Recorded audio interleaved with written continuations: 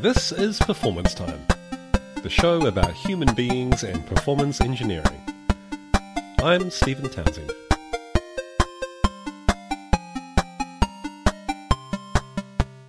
Today we'll be interviewing Stijn Schepers, who is a performance specialist with over 2 decades of experience. He's based out of Belgium, works in the Netherlands, and is an avid conference speaker and blogger. Stijn actually hired me for my very first job as a junior performance tester in Wellington, New Zealand, when he used to live here. So without any further ado, here is the interview I did with Stijn. It's so good to talk to you. It's such a shame we didn't get a chance to meet in person this year because of COVID, but it's great to talk to you today. The first question I had is, just to set the scene, how did you become a performance engineer? I think it's a good question because I do not believe that people will choose to become a performance engineer. I've heard lots of people talking about coincidence or not knowing what they were doing and just falling into it. And going back 22 years ago, I studied to become a chemical engineer. So I don't have any IT background, and I still remember, actually 3 weeks ago, my mom digged out my school scores, and there was 30% on IT. So that was, I think, was Pascal programming. So I was really, really bad at it because it was so easy the first lesson. And then I thought, I don't need to study that because it's so easy. I just skip my lessons and then I just take the exam 10 weeks later. That didn't go well. So I didn't like IT too much. I was even these times when I'm now turning 46. So that was a time that PCs were really expensive. So even turning on a PC, I didn't dare to do that because I thought this thing was going to explode. But anyway, so I studied chemistry and I ended up in a laboratory. And it was so boring because I had to do the dishes all the time because that's what you do when you start working in a laboratory. So I'm not going to do that. And so I skipped that. And there was an advertisement. That was in 1999 when the year 2000 was going to come. And that was a time that all ICT systems would explode because 1999 would become 2000. So that they needed lots of people basically. So I was fed up with my job, wanted to do something else. So I always loved traveling, like you know, Stephen. And that was you could take part of a boot camp of young people with a university degree going to a foreign country, and yeah, it was ICT. I didn't care about ICT. I did hear about traveling foreign country, not doing the dishes, and being paid. So I said, yes, let's do that. And I did an interview and lots of tests, and then anyway, I ended up with 23 other young people, and then I still remember. Was it near to Brussels, and we had to go there and we met the other people. It was like a television show, and then it was, okay, you guys are going to South Africa. It's like, oh yes. It's like, yeah. And the IT was like secondary, so we went to Cape Town and we had a good time for 3 months and learned about Visual Basic, SQL, server, operating systems, and I programmed for the first time and the last time in my life a 3-tier program, three-tier application. And at the end, they actually nearly gave us like a paper thing with a name on it. Like, you're going to be a COBOL programmer, you're going to be a Java programmer. And then I got my ticket and it said, you're going to be a technical tester. I said, and there were only 2 of us, me and a lady called Inge. We were both technical testers. I said, that doesn't sound so good. So I ended up at a financial organization, a bank, an investment bank. as a technical tester, and the first thing I was doing was actually using LoadRunner 5 dot, I don't know which version, and that's where it all started. I didn't know, I didn't choose for it, and I didn't like it, but I'm still there. You didn't like it initially. Yeah, but you had to do something now. It was, I mean, the time in South Africa was finished, so I had to go back to normal life. But yeah, I mean, it's what's a technical test? I didn't know anything. And I started to, the first thing I had to do was actually to set up an environment, and they were talking about things I just didn't know. It was all basic IT, and it's like, whoa. But I believe by it just, I mean, there's no better way of learning than just having someone that helps you and learning on the job. There's no training and no nothing that will actually teach you more than actually doing the job, struggling, and having someone to actually look after you. If you hadn't taken that role in South Africa and been handed load runner, then I wouldn't have got onto performance testing either, because you wouldn't have interviewed me for the role many years later. Yeah, I mean, you could make a movie out of it now. I don't think many people would watch it. You know, for sure, no one would. But anyway, it's coincidence. I think lots of people end up being a performance tester. It's probably now a different word. Site it's difficult. I can't even pronounce it. But anyway, many ways that you can call a profession. But no, it's. Don't think many people will choose to be it.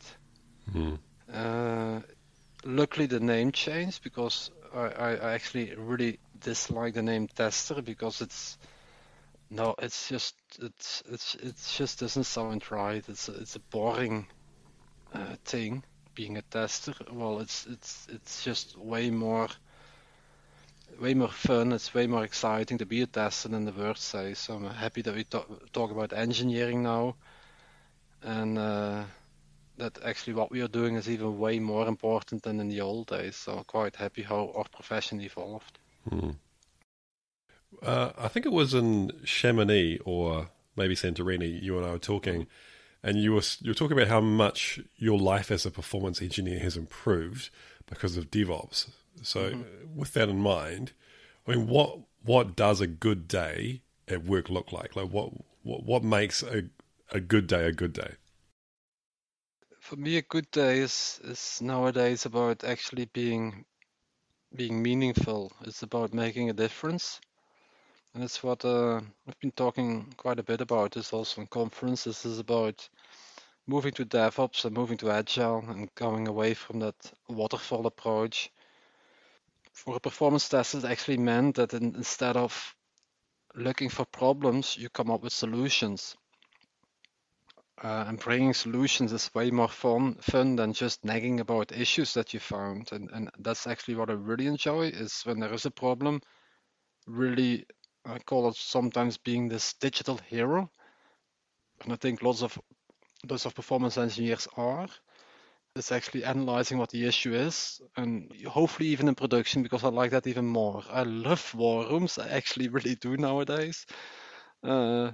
Because I do love the stress of having issues and then being able to solve those. So I really enjoy problems in the production environment. Do you, Stephen? I don't think we've had many production issues recently, but probably the most enjoyable part of the job is when I found an issue before production and going in and identifying where the problem is. Especially right now in our organization, we have platform teams, so each team looks after just one system, and I'm one of the very few people who has access and understands the whole solution. So that's really valuable, the fact that I can go and get all the timings in different places and show everyone on a diagram, hey, there's 20 seconds being spent here, what's going on? You're actually hitting the nail there. It's like the same here, that as a performance engineer, you're probably one of the few people that actually understands the whole chain, from the front end to the back end to the database to other applications interacting with the main application, and understanding, okay, when this happens, then you need to be careful because this could happen. And I think that's one of the biggest merits or the biggest it's what we bring as a performance engineer. We are the people that really understand most out of a system. And you're sure it's actually better to actually prevent things to happen. But I think it's my character that really loves the vibe of having something that's like a dying person and you need to save that person, and I actually do like it. I know that's not something that you do want, but I actually enjoy saving a life there. In my own, I mean, I don't know whether it's the same for you, but in my own work, there's a lot of not pressure, but almost expectation that I Mhm. will do less performance engineering and I will help developers and testers do more for themselves. And I find it really challenging to get to sort of rationalize how do I do this in a way which does the work's still going to be done right and high quality. Have you come across that at all? Steven, that's the most easy topic of my job. So this is totally ironic. It's something that I'm facing actually now at my current job, and I have faced it before. It's with DevOps and with Agile, they speak about self-managing teams and taking responsibility about what you're coding, and that's not only about functionality, but also performance, scalability, reliability, security. And that's actually why I'm honestly looking forward at the next phase of DevOps because I really love DevOps, but I think it's ready to go to the next phase, and I will probably also help to push that in the industry because I believe there are better ways to do ICT projects. And why I'm saying this, say that I'm taking a Python course, and I'm going to do a week of Python, and I love it, and it's great, and I know how to automate stuff and how to create, how to develop using Python. But then they say to me, okay, Stijn, you're going to do performance testing for the next month, and then suddenly there's one day I need to do Python again, but I haven't touched it for 3 months.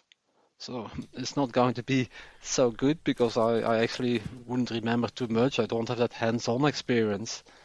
And that's actually why it doesn't work. Mm. That's actually why moving everything into a DevOps team just does not work. And they try to solve it with what they call the shared capability teams or the system teams. But for me, that's nearly a little bit of an excuse to put the performance engineer somewhere because it can't be spread out of over all the DevOps teams. And I'm struggling with it. I really do. And I'm looking into performance testing as a service, we call it. And we are actually doing this now. But what for me that means is providing DevOps teams with uh, instruments or with dashboards that they can actually interpret the results in such a way that it's so easy that they can do it, and that I don't have to do the setup of an environment and deployments, and but taking some of the work away of me, but making it so simple as 1 is 1 is 2 that they can't make any mistakes, and if they don't know that they can still uh, actually depend on me. But for me, it's difficult, and I believe it's probably more possible when you're really into when you're really if your infrastructure is totally into the cloud with microservices and everything has been built from scratch. But in the whole of my career, I have never worked for those organizations where everything is agile and everything is like state of the art. I haven't. So I think what you hear if people talk about those unicorns, it's like not even 1% of of all companies, and the reality is completely different. And that's where most of the performance engineers will struggle. But I do like thinking about how to change it, and it's about culture, but it's about management supporting that change of culture into performance and actually acknowledging that there is a problem. If they don't acknowledge that there is a problem and they don't want to invest in it, then actually there will be no solution for bringing that knowledge into the DevOps teams. I always say I have so many hours. If it was my company, where would I put those hours in? What would I do if it was my company to make that company run as smooth as possible with the hours that I can provide to that company? And luckily, I am able to do that, so I can actually put priority around what I'm doing. But of course, if you have too many value streams asking for your services and you don't have enough people, yeah, it's just a capacity problem, and that it is an issue indeed. But for me, it's all about risk assessments, and I actually believe that we have done way too much testing, Stephen, in the past. If I see what we have done in the past, then I'm going back many, many years, also with the V model and waterfall approach, that I actually believe that we did way too much and that we need to do less testing, but smarter testing, more automation, and also looking way more at production and getting value out of what happens in production. Because what happens in production, for me, that's testing as well. Even if that's real production users doing stuff, you also know they leave traces, and you can look into log files if you don't want to buy APM tooling. But actually use that information because that's for free. You don't need to pay those people. They actually pay you to use the system and to buy stuff. So use that information as your last test into your own production system, and use that to analyze and improve your systems continuously. Test really what's needed, the high risk stuff, and try to automate your releases into production, but testing every single feature for performance, is a no-no. It's just not what you do. Completely agree. Completely agree. That's where you said the word risk assessment. I think a lot of people who listen to this won't be familiar with what that is. But that's just, I guess, to summarize, it's rather than saying, hey, we're going to do some performance testing and here's the strategy, say, hey, we're about to release something or change an application. Let's ask the question, what is the risk? Do we need to do anything about it? What are the chances of there being performance issues? What would be the impact if there was? If there isn't a big impact, if it's not customer facing, if there's low numbers of users, or if it's not business critical, then probably it's a waste of time to performance test. Yeah, and still you have production. And for me, that's I can actually decide I'm not going to test it. But even doing a risk assessment as a static test, you're already testing by doing the assessment, and people forget that that's a test. A static test evaluating the risk is part of what we do. And if you then decide I'm not going to test, it doesn't mean that you're not going to follow this up in production. And for the moment, I have full access to production. I actually evaluate everything that goes live into production after go live, and yeah, that's a bit of a balance between money and value. And once again, I only have limited time, so spend your time very wisely and don't do it stupidly, because that's not what we are paid for. So you have full access to production. The I same have what I mean full access. I do have totally access to all the APM solutions that we have. I create my own dashboards. I don't have access to the real physical systems, but I can really look into the performance of the database, of the tiers, and look what's happening with the features that we actually deploy. And I'm lucky that we do have APM tooling deployed. I'm lucky that I understand the APM tooling. I'm lucky that I can define my own dashboards. But for me, that's my final test, is actually after release, looking what happens, and also doing, and I know lots of people will get very scared about it, but we actually, on a daily basis, we do a regression test live in a live production system. So not in a clone or on a real live production system. Every day we do a 30 minutes peak load test. So we really push the system to limits.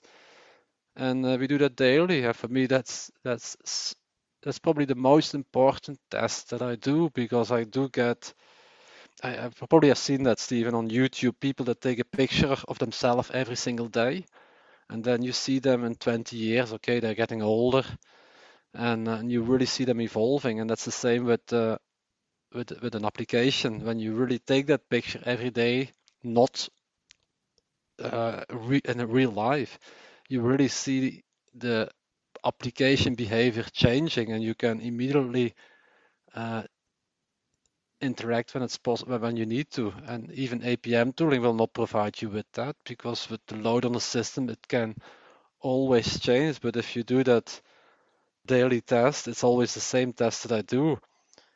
And we do that outside really busy times, when there's not much extra load on the system. So I really get that very nice picture of what's happening. And you know, the framework, we developed the framework to actually take the raw data of that test, put it into a MySQL database, and then visualize it with Tableau.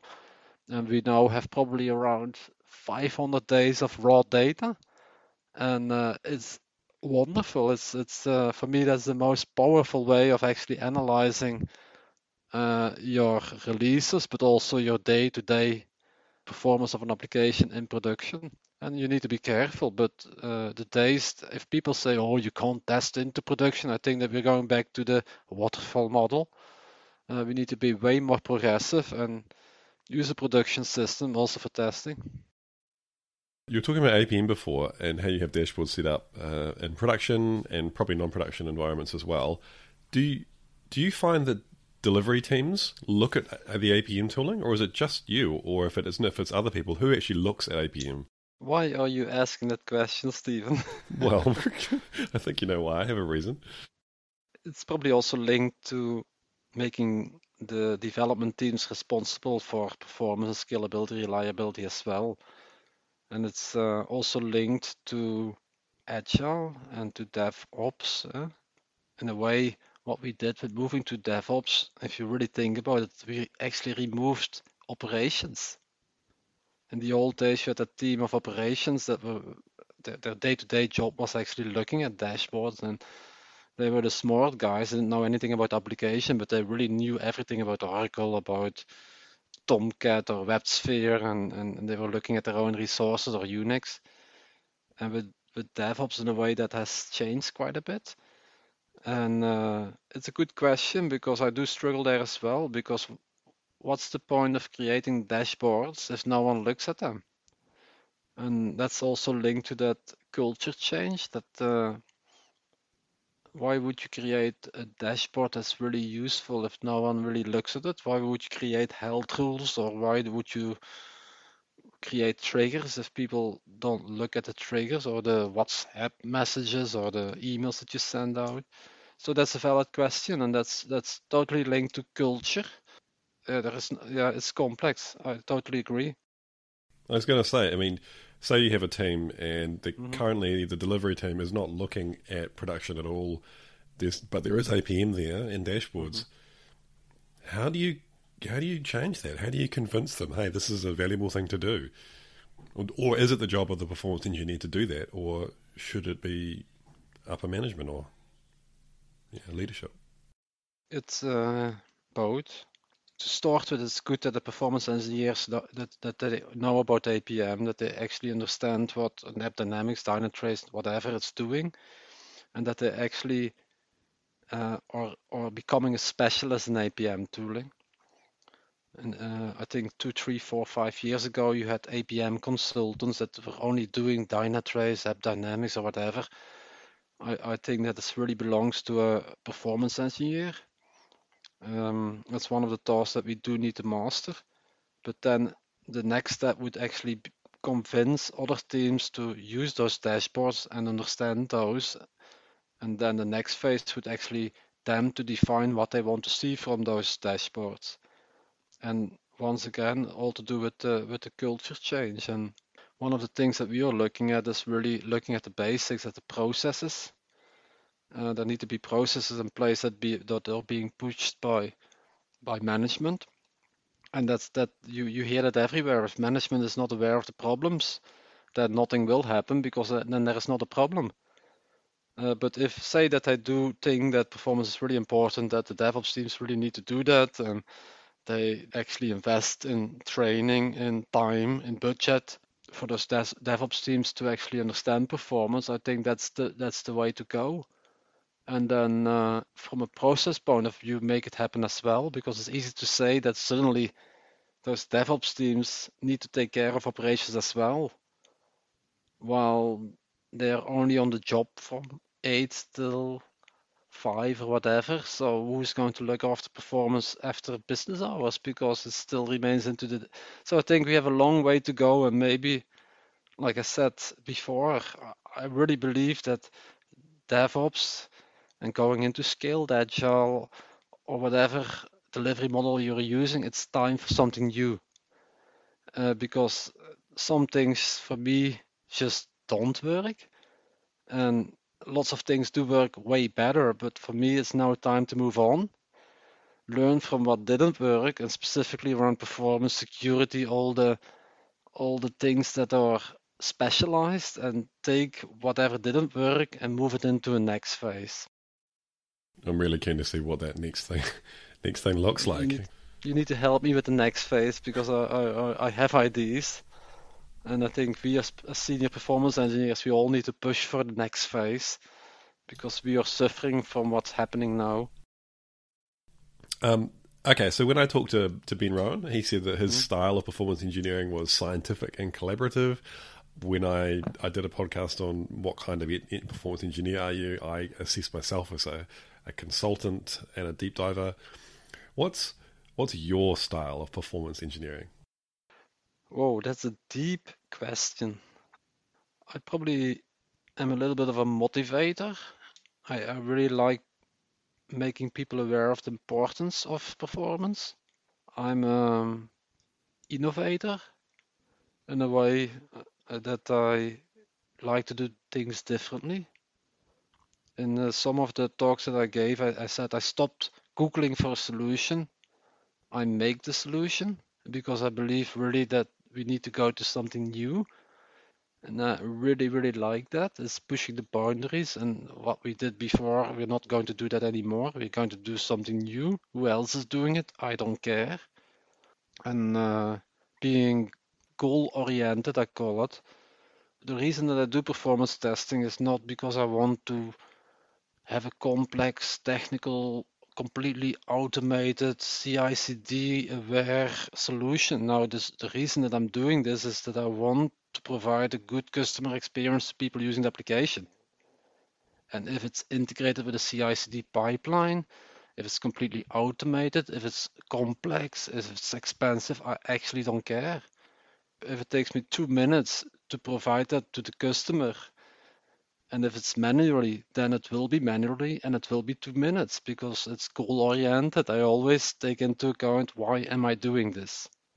I think that's really important. Sometimes we lose a little bit track about what are we actually doing. Completely agree.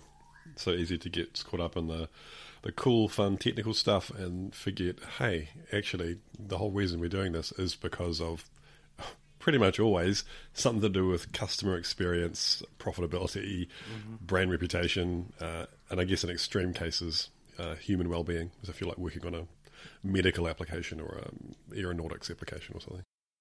What do you wish that performance engineers around the world would do more of? Two things. Three things probably. What I don't like about some of the people is using bad examples as a reason why performance engineering is needed. I do see on LinkedIn quite a few people advertising or making publicity about one company that completely screws up and fails, and that's the reason why we need performance engineering. I think there are way more better reasons why performance engineering is required, and that are the good examples. I also think that we need to stop pretending that we know everything, because it's impossible. Some people, luckily it's less, but there are some people that promote performance engineering as people that know everything, and that's not the case. And that never will be. So really know what your strengths are and what you're able to do, and don't don't be worried about the things that you can't do, because you cannot master everything as a performance engineer. Totally impossible. Also, if you have that as an objective, forget about it, because it's not possible, and just focus on your strengths. And the other thing that we really need to do more is what I said before: use production and really look at performance in a holistic approach. And what holistic means is that if you have features going into production, they go into a design development, they go into a release, and then they go live.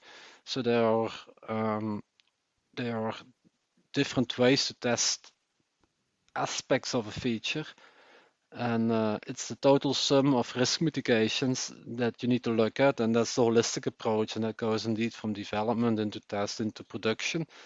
And as a performance engineer, we are not focused on one little item. We are not doing that integration test and that's it. We should really look at the whole flow, and I think that we really should look at that and really master the whole flow of an application and features, and not being just focused on testing. You kind of already answered it, but the flip side to that question is there anything that you think performance engineers need to stop doing? Yeah, uh, I, I don't know if it's, yeah, why not? I'm just saying it. I call it, we should all stop doing McDonald's testing. It's what I've been using quite a while, and I've been doing that in the past as well. It's typically you get an assignment for 3-4 weeks. You go to a client, you use a tool, you script something, you run a load test, and you actually probably email a report that actually comes out of a tool. And I've been doing that in the past because I just didn't know better, and it was really stressful. But if I look at the benefits that that kind of testing provides to a customer, it's extremely limited, and it actually pollutes the benefits of a performance tester or an engineer. It's actually a waste. It actually drags our profession completely down, because it doesn't add any value. And it could be that something goes live and nothing happens, but that's sometimes it's really good luck, because in 4 weeks, if you have a complex application, you cannot do anything in 4 weeks. And I really hope that if people listen to that, and you own your company, and there is a company that provides a service for 4 weeks to actually prove that the performance of something completely new will be completely going well, I think that's totally bollocks, and I hope that we all stop doing that. And it's true, like you don't know better until you've seen better. With the last NIOTI's performance advisory council, I talked about that as well. It's scary, yeah, that in the first years that we are into the profession, we sometimes think that we know it all, and it's only by sometimes also by coincidence, by changing jobs and seeing how other people are doing it, that you actually realize that what you were doing was maybe not perfectly okay. It's really cool, Stephen. I really studied about Oracle architecture, and it's the first time that and it's also thanks to the NEOT spec, because I wanted to do something completely different. I said, I'm going to talk about Oracle that I know. God, how difficult is Oracle, but how wonderful is Oracle. And the things that I do know now about an Oracle instance, an Oracle database, it actually, I'm doing this for 20 odd years. I actually would do, with the knowledge that I built up over the last few months or few weeks, because there were nights studying, I would do things differently even a year ago. And I think that's a strength, and also what we need to be doing is, as a performance engineer, we really need to continuously learn, and we need to, and that's what I enjoy as well. If there is a problem, we say we need to work as a team, but for me, it's actually working as a team, and hopefully you have someone that helps you, but also they will be your teacher of what you can do the next time yourself. And I really like that. And yeah, Oracle is wonderful. If you talk about observability, Stephen, it's all about observability. If you see what you can do with Oracle, and what you can do for many years is all about observability. There are so many, they call it the performance views in Oracle, that you can actually query to get information about performance. That I probably might turn myself into an Oracle specialist and just skip the whole performance engineering part because I really loved it. You inspired me in my career. You got me on the path of performance engineering in the first place, but also just working with you, that's when I immediately thought, wow, this is really cool stuff. I want to work in this field. And other people who inspired me, Neil Davies, I learned a lot of the really hardcore stuff around diagnosing issues. I learned from him. Richard Leakov, I've been inspired by him as well, and just his whole approach to performance. Who are the people in your career who have inspired you or you've taken influence from? Yeah, it's a good question because I still remember when I changed jobs and I was introduced to Richard Leakey that in my interview someone asked me, "Oh, you do want to work with Richard Leakey?" And I said, "Who is Richard Leakey?" Because I didn't have those people. I just didn't know. But the people that I did know were James Pooley, Wilson Maher, and I did hear about the Whopper conference, and I thought, wow, those people are really clever. Also, Andreas Grabner, because I was getting into Dynatrace and looking at all the YouTube stuff that they are publishing, and they're doing a good job there. And I said, wow, he is cool as well. So lots of those people that I actually never met when I was still in my early days of my profession. And then I think it's like I contributed to the Whopper conference in Marseille. That was actually Neotis was organizing that Whopper. It's a workshop of performance and reliability. And I saw myself talking there and I said, gosh, this is where Wilson Maher and James Pooley talked about. And the first Neotis spec, the Performance Advisory Council, uh, Andreas Grabner, actually, he doesn't like Andreas, he's called Andy. He was sitting next to me, and I was like completely scared because he was like, whoa, this is him. And when you actually meet those guys, they're actually just normal people. They're really nice and they are really good in what they are doing and they're really helpful. And that's what I took away of it. And that's we're also for me it's a mission to actually share as much knowledge as I have because I really believe, Stephen, that by sharing what we know, that we only make what we do better. That's why I really like it. It's the way that I do get feedback. It's asking on LinkedIn. I don't care about financial stuff, about being having 8,000 followers. It's about actually connecting with people. It's understanding if what I'm doing it's good. It's what people think that we should be doing, and it's providing knowledge to people that actually want to get into the job. And it's when you ask me what do you think that we do need to do more, I think that we really need to do that more. That we really need to put a lot of effort in sharing that knowledge because in the previous talks you talked also about you can't go to university to actually take a degree into performance engineering. So it's up to us to provide that to young people.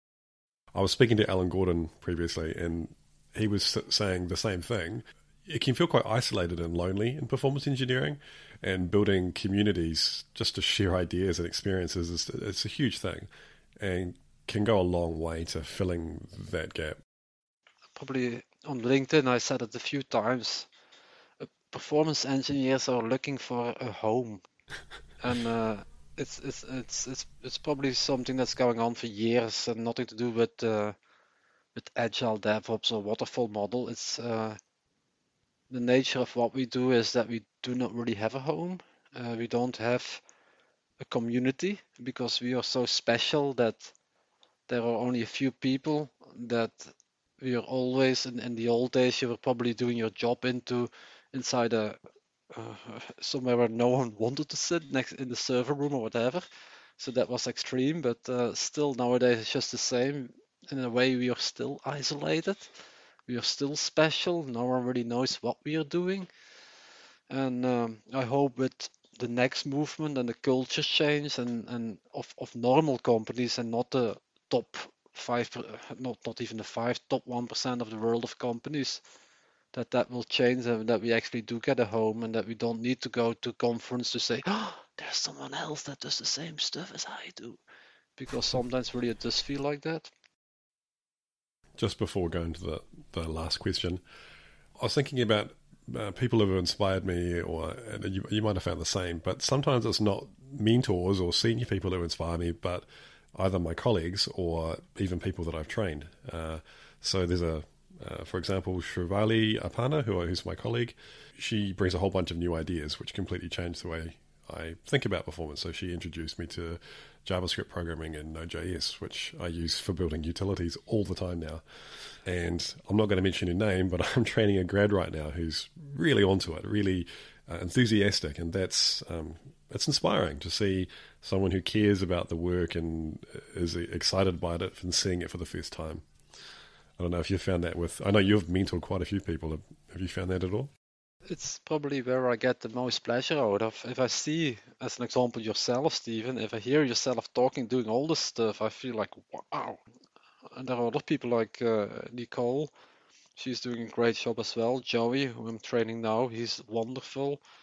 I get a lot of joy out of training young people, and if they become better than me, so be it. It's what I want. So, and indeed, Joey is the graduate that is not a graduate anymore. He calls himself a junior performance engineer, but really isn't. It's not about time that you're on the job. It's about what you know. Yeah, what he has done with this Python development and building our robotic analytical framework and really understanding what I wanted to build and applying all this knowledge, it's like wow, it's something that I'm not able to do, and I think that it's by combined effort and understanding what people are good in to actually build up a team of a profession that covers more, and then going into a job or into a project, it's not you that is doing stuff, it's the team. But unfortunately, still the team is it's only 2, 3, 4 people, and there's too much work, and that's what we really need to change. All right, the last question. This is the doozy, the big one. Ooh, here we go. Firework. Exactly. What do you think the biggest challenge facing performance engineering is right now? The biggest challenge is about culture. I'm repeating myself. It's really building into those DevOps teams, development teams, Scrum teams, Agile teams, the awareness of performance, and really understanding what they can do, what they can't do, and being able to build up that knowledge across teams, more people understanding it, management teams that put effort and money into the innovation, reducing the technical debt so that you can actually innovate and build something stable. I think that's the challenge, and that's why that we need to go to a different movement. And that's my view. I think that we need still a combined specialized team of architects, performance engineers, security, APM consultants, senior development people that are all working together in a shared capability to provide services around non-functional aspects, security, performance, scalability, reliability. And I don't believe that we are doing that correctly now.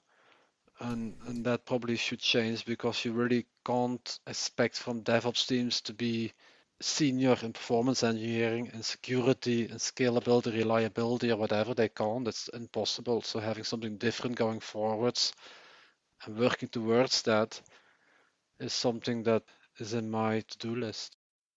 I might be wrong, but I think that the site reliability engineer role created at Google, it was a kind of like an attempt to do that, to acknowledge the fact that we do actually need technical specialists who can't be in the teams, and that's what the SRE role's for.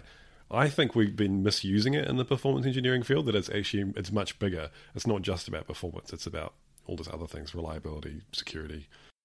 That's right. Yeah. And that's where Google has. I love Google because they are really really pushing the boundaries of performance and scalability. But the site reliability engineer is mainly still looking after after production and not in the whole cycle of development into production.